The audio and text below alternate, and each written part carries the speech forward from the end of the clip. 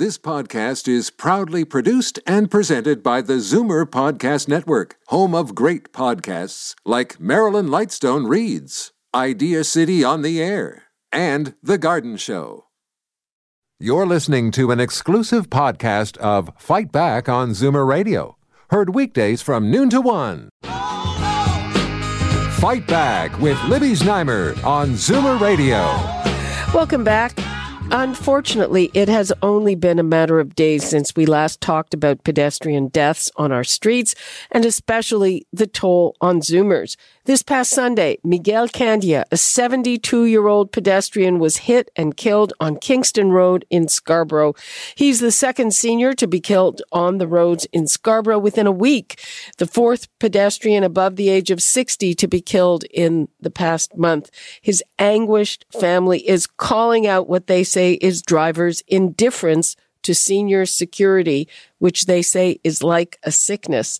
Now, the mayor disagreed that is where the problem lies. I think people care about seniors. I don't subscribe to the view that human beings living in the city, to the vast majority, don't care about other people or put their safety at risk. I think what has been lost, though, is this kind of constant consideration for others. Why does this keep happening? I'd like to hear from you. The numbers to call 416-360-0740, toll free 1-866-740-4740, especially if you are either faced with intersections that are hard to cross in the time allotted or you see some like that. We'd like to hear your take on this. And right now, we are going to Kristen Wong-Tam, who is the councillor for Ward 13, Toronto Centre, and Brian Patterson, President and CEO of the Ontario Safety League. Welcome and thanks for joining us, both of you. Thank you, Libby. Thank you, Libby. Okay, Councillor Wong-Tam, this is obviously a horrible situation for any family to be faced with, but do you agree that people just are not concerned about seniors or people who have mobility challenges trying to cross the street? I would say that there is a large population that's driving who is driving distracted. I believe that the speeds are too high, and oftentimes that's the lack of enforcement. We need to have drivers re-educated to look out for vulnerable road users.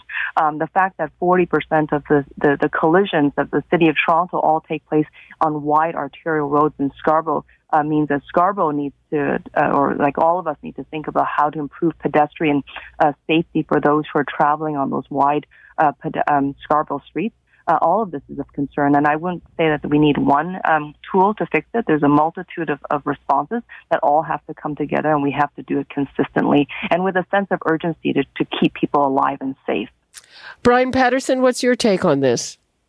I have to agree. I think it's the feeling that there's one tool, or we could have a big think tank and come up with a universally suitable response. It hasn't worked anywhere in the world, but I do know that training, retraining, and ultimately enforcement and ongoing education has often been a key. We just have too many people driving only 70% engaged in their driving task instead of 100, and it just takes a couple of seconds or an unexpected issue to occur, and we're there. I don't think anybody gets up in the morning and says, I'm going to drive like a maniac today and hopefully I'll hit somebody. But I think when it happens, they realize that it very easily could have been avoided. And for a lot of families, it could have been any one of them when you're listening to it on the radio. Kristen, Kristen Wong-Tam, we are now into Vision Zero 2.0. The mayor said as early as the end of last year, listen, it's not working, have to step it up. One of the measures, among many measures, is lengthening the time of certain lights. You know, why hasn't that been happening? This was on Kingston Road, by the way, this last incident. Yeah, no, absolutely, and there are a number of things that we need to do to improve the the safety for pedestrians, especially for those who are older adults, and in the city's focus area on how to protect vulnerable road users. Those older adults are seniors, those who are 65 and older. Retiming the signalized lights is actually a fairly lengthy process. I would say that's not the quickest thing we can do. The quickest thing that we can do that does not require anything with respect to retiming the lights or even redesigning the road is just effectively dropping the speed limit on all major roads across the city. And I know that, for example, the downtown in the Toronto East Shore catchment area, we've already done that for the local roads. So these are your residential neighborhood roads. They went from 50 and 40 kilometers per hour right down to 30. Unfortunately, across the city, there's also a ward-by-ward approach outside of the Toronto East Shore catchment area. And that means that councillors may have an opportunity to provide some input. Sometimes local communities would come out and say, we need to have those high speeds maintained. So it becomes a much longer negotiating process. But in the Toronto East Shore catchment area, we already did it, and I think that it should not be negotiable. It actually should just happen across the city, because we know that although 10% of the those who are affected by collisions are vulnerable road users, the disproportionate number of them are seniors, and I think the number is 78 or 80%. Oh yeah. So this is very serious for those who are needing additional support, and we need to act faster. Okay, let's hear from Joanne in Agincourt, which is, I would say, probably ground zero or close to it. Hello, Joanne. Hi. Yes, I've lived in the area for 60 years, and I have noticed over the years, especially the last 10, that Midland Avenue has become a speedway at various times of the day, and the speed limit is 60, and there are two schools, public and high school, just north of Shepherd. And regardless if you're going the speed limit, someone is tailgating you or moving around you very fast. It's quite frustrating.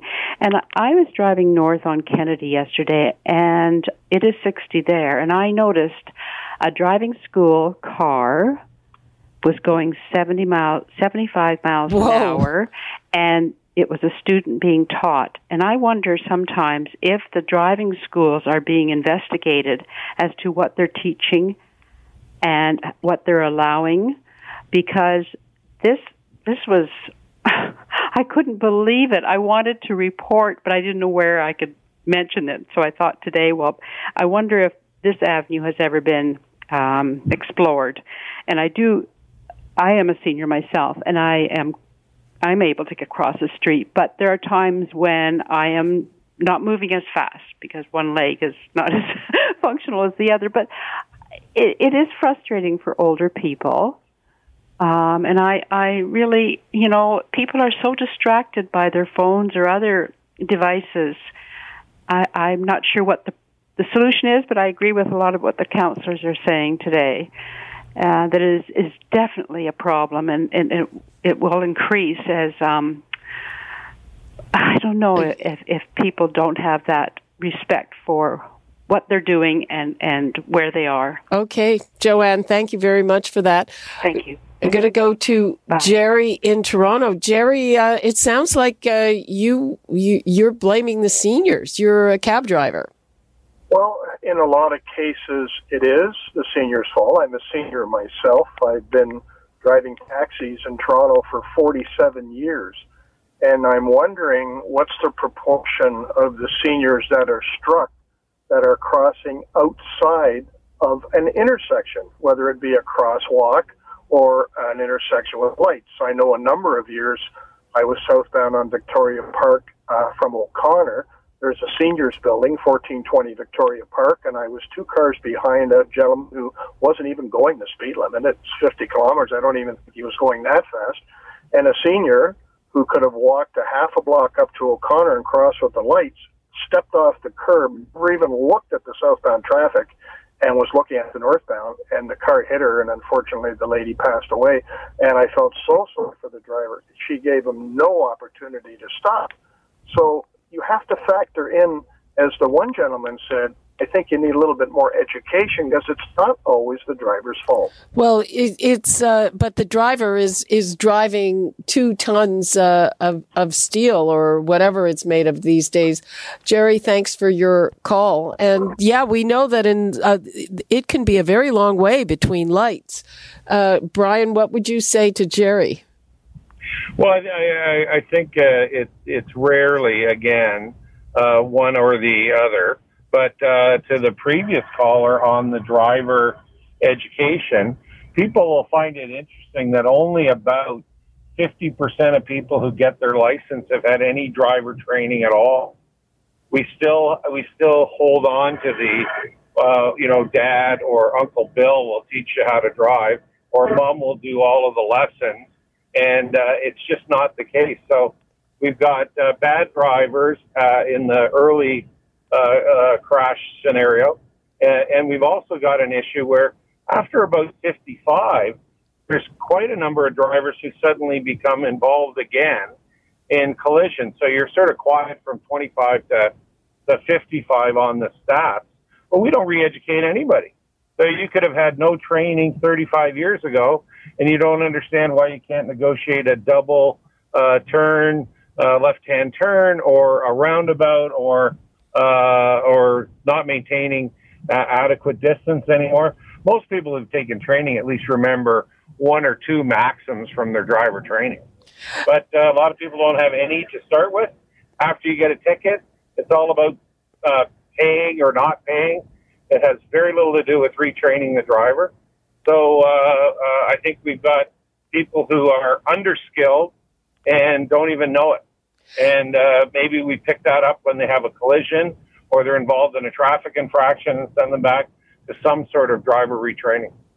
That's not a bad idea. Councillor Wong Tam, do you run into people who, they say the onus is on the pedestrian, and what do you tell them? Certainly, I do. I have heard of that, and I think that the where I'd like to sort of shift the conversation is that, we all have a responsibility to take care of each other. And at some point in time, we're all going to be seniors, and we probably are going to be caring for our elderly parents. I would hate to think that, we're going to be blaming seniors for being road users when we have vehicles that are traveling far too fast on major roads that are designed with big city blocks, and including those in Scarborough, that are not designed for the human experience. So seniors get tired, people with mobility challenges get tired, or they're not able to make it all the way down the block. And so we need to rethink how we're going to design these roads for the human experience and to keep people safe. And that means that we have to start looking at the big blocks in Scarborough. How do you break them up? How do you introduce some very safe mid-block connections? We're going to have to think through about the automated speed enforcement that Toronto Police should be deploying in new technologies.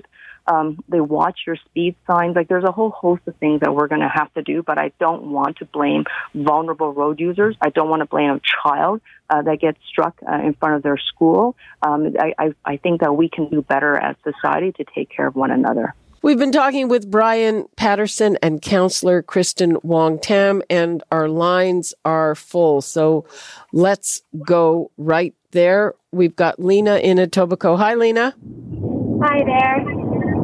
So I drive a lot for work every day. I'm driving all around the GTA, whether it's downtown or way out in rural areas that I've never heard of before.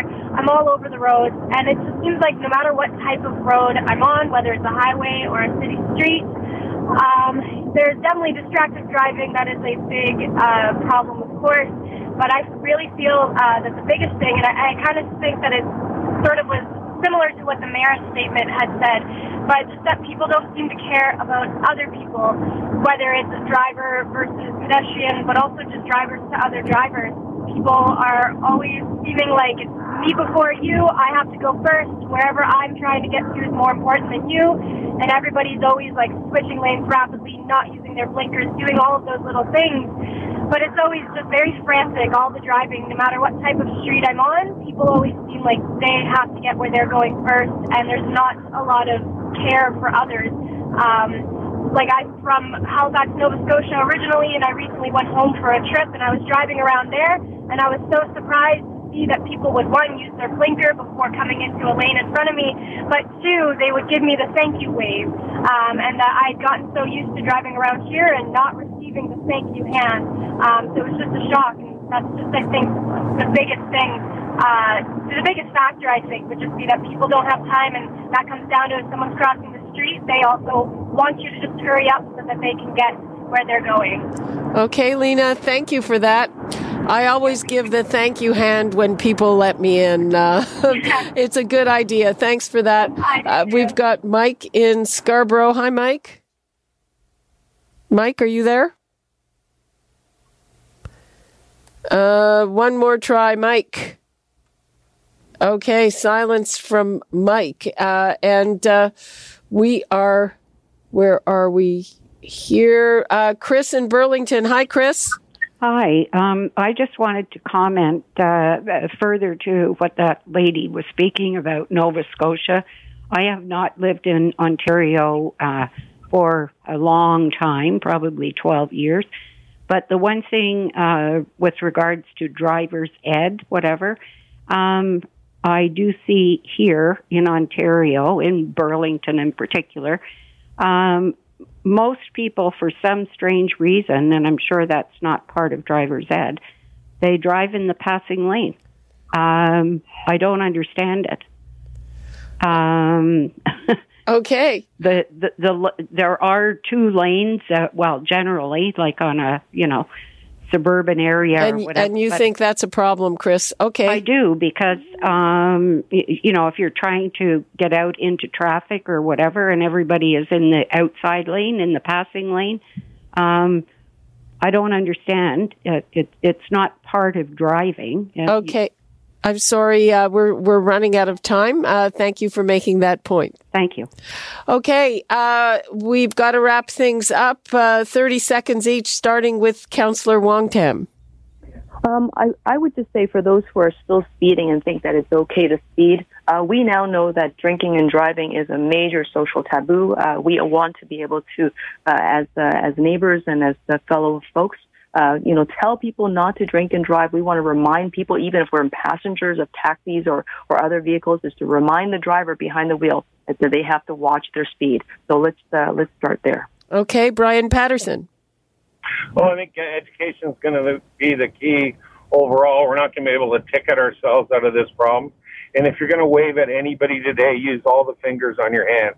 Okay, good point. Thank you very much, Councillor Kristen Wong-Tam from Toronto Centre, Ward 13, and Brian Patterson from the Ontario Safety League. And callers, if we couldn't get to your call, remember, Free for All Friday is coming up, and we may even have to deal with this again before then. You're listening to an exclusive podcast of Fight Back on Zoomer Radio, heard weekdays from noon to 1. You're listening to an exclusive podcast of Fight Back on Zoomer Radio, heard weekdays from noon to 1. You're listening to an exclusive podcast of Fight Back on Zoomer Radio, heard weekdays from noon to 1. This podcast is proudly produced and presented by the Zoomer Podcast Network, home of great podcasts like Marilyn Lightstone Reads, Idea City on the Air, and The Garden Show.